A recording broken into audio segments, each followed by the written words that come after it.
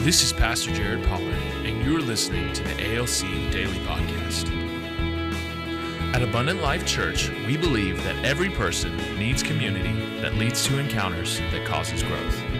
Join us as we dive into Scripture, share testimonies, and learn to become the hands and feet of Jesus in our everyday lives. Thank you so much for joining us again on the ALC Daily Podcast. My name is Pastor Jared Pollard. And this is Pastor Benjamin Davis. This is part 2 of 3 healthy ways to discipline your teenagers so they will follow Jesus. So it is so important that we discipline our teenagers in a healthy way, because there are healthy ways and unhealthy ways. I'm curious, can you recall your least favorite act of discipline that you received as a not as a child but as a youth? That can you recall, like, while you're thinking, I remember my brother one time coming home with a C on a report card, and I watched my parents cancel his entire life. And I realized that all I need to do was watch him and say, I do not want my life ever canceled the way his life was just canceled. And I never brought home a C because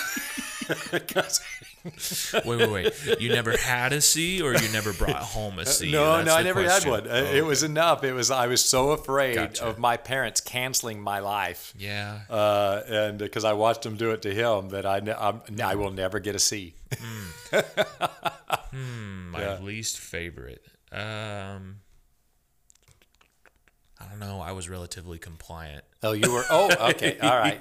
You know, your least favorite actually shapes you. Yeah. More, right? Well, my least favorite and why I was compliant. I hate disappointing people. Okay. Still to this day. Okay. And so all it took was a couple of, Jared, I'm so disappointed in your decisions. And that fixed that real quick.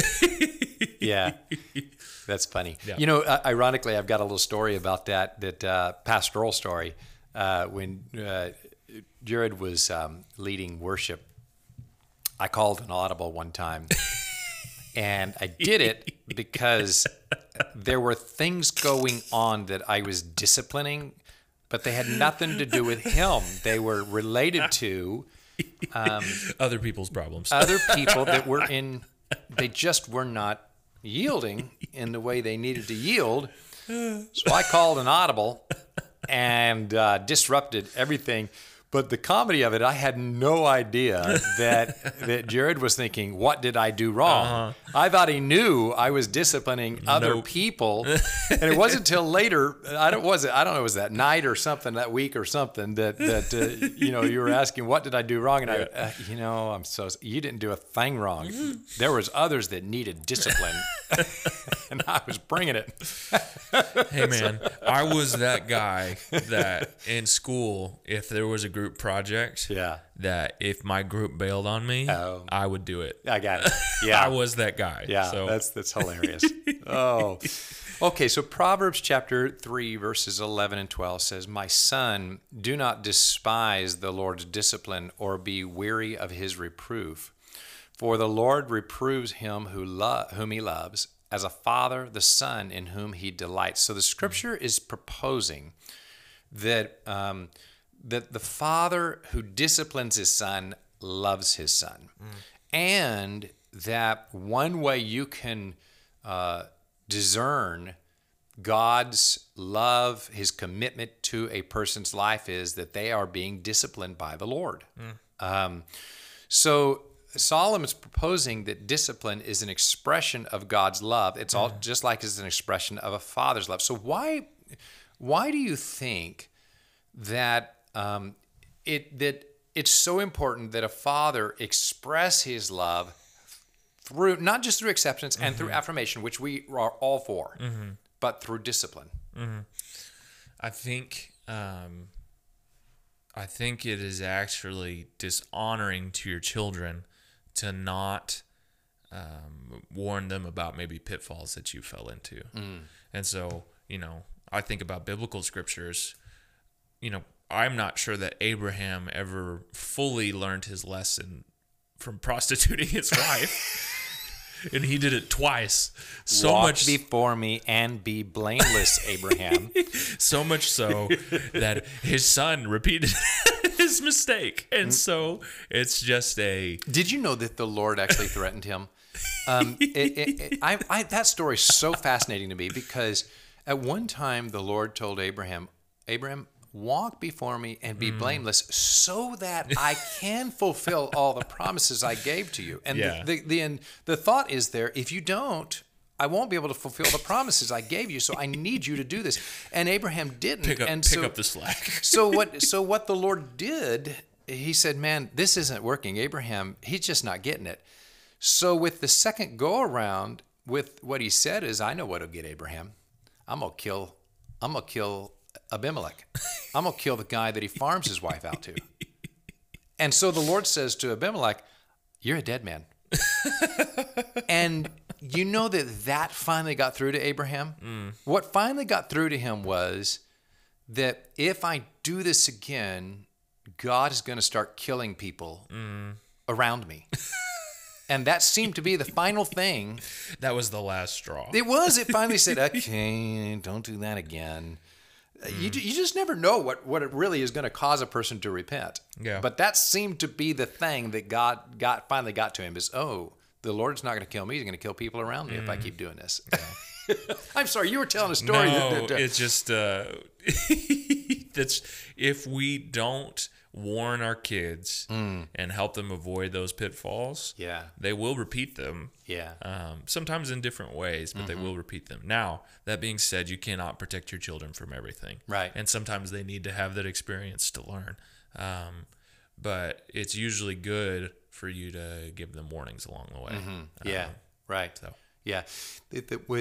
Without the warnings, they don't know where the lines are at. Yeah. Right? Yeah.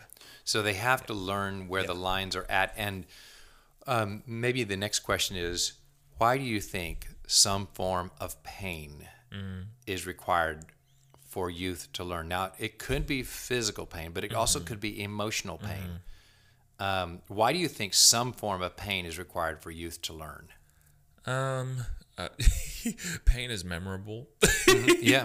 I mean, really, when it comes down to it, pain is more memorable. Yeah. And so it's more lasting. In the illustration I gave, I watched the pain of my brother. His whole life was canceled for that C that he brought home on a report card. And that pain transferred to me. And I'm like, never want to experience that pain. Yeah. Well, for instance, dirty laundry on my brother. We ready? Here we go. He got a touch too disrespectful one time with my mom. And I remember my dad putting him on the ground. And that was enough pain for you. And I saw that and said, I don't need to experience that. And so I never had to experience that. And my brother didn't either. And it wasn't, my brother is a great person. He just crossed a line. That's just what it was. And so it was memorable. Yeah. And it didn't happen again. If as a father you will discipline your children, let me tell you, at some point God will take over. Yeah. Now, I had a father that disciplined us. He loved us, but he disciplined us. Yeah.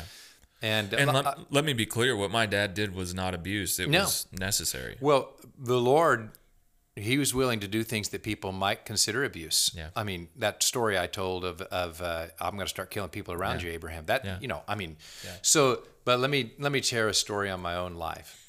So my father, he did discipline us. We knew where the lines were, but he loved us. We knew it was healthy. But in college, I was that kid, and I had a Chevy Nova with a 350 engine in it. This thing could move. It could beat a Camaro, by the way. I know because I tried. And I was coming back to school one year on Highway 13. It was a 2-lane road back then. And there was a line of cars.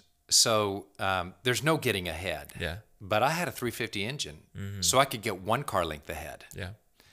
And I was exercising the muscle of that car, and I would just zoom around one car and get one car ahead for entertainment. And I heard the Holy Spirit's voice so clearly say, "Stop that." And it was just very, very clear. Yeah. He said, "Stop that. Don't do that again." And you know what I did? I did it again. And I heard the Holy Spirit's voice say, "Stop that." And you know what I did? I did it again. And the third time, the Holy Spirit did not say stop that. Instead, I received an instantaneous migraine that almost made me black out. And I don't get those. That's how I knew it was God. I don't get those. I don't get migraine. I don't. And I thought, I'm going to black out on the road while passing another car. And I said to the Lord, oh, I'm sorry, I quit. Migraine left, boom. Now, that's God saying, I will go to extreme lengths to get you to not cross these kinds of lines with me. Now, that's just a personal experience. If you're walking with the Lord, you've got these experiences of when the Lord came in and you knew God was about to really drop the bomb on you. But that's what the scripture says. My son, do not despise the Lord's discipline or be weary of his reproof, for the Lord reproves him whom he loves, as a father the son in whom he delights. Thank you for joining us today. At Abundant Life Church, we believe that through community in small groups and encounters with Jesus, you will have growth. Visit abundant.us to learn more about ALC and how to join a small group. You can also join us at our new service times at 9:30 a.m. and still for our live stream or in person at 11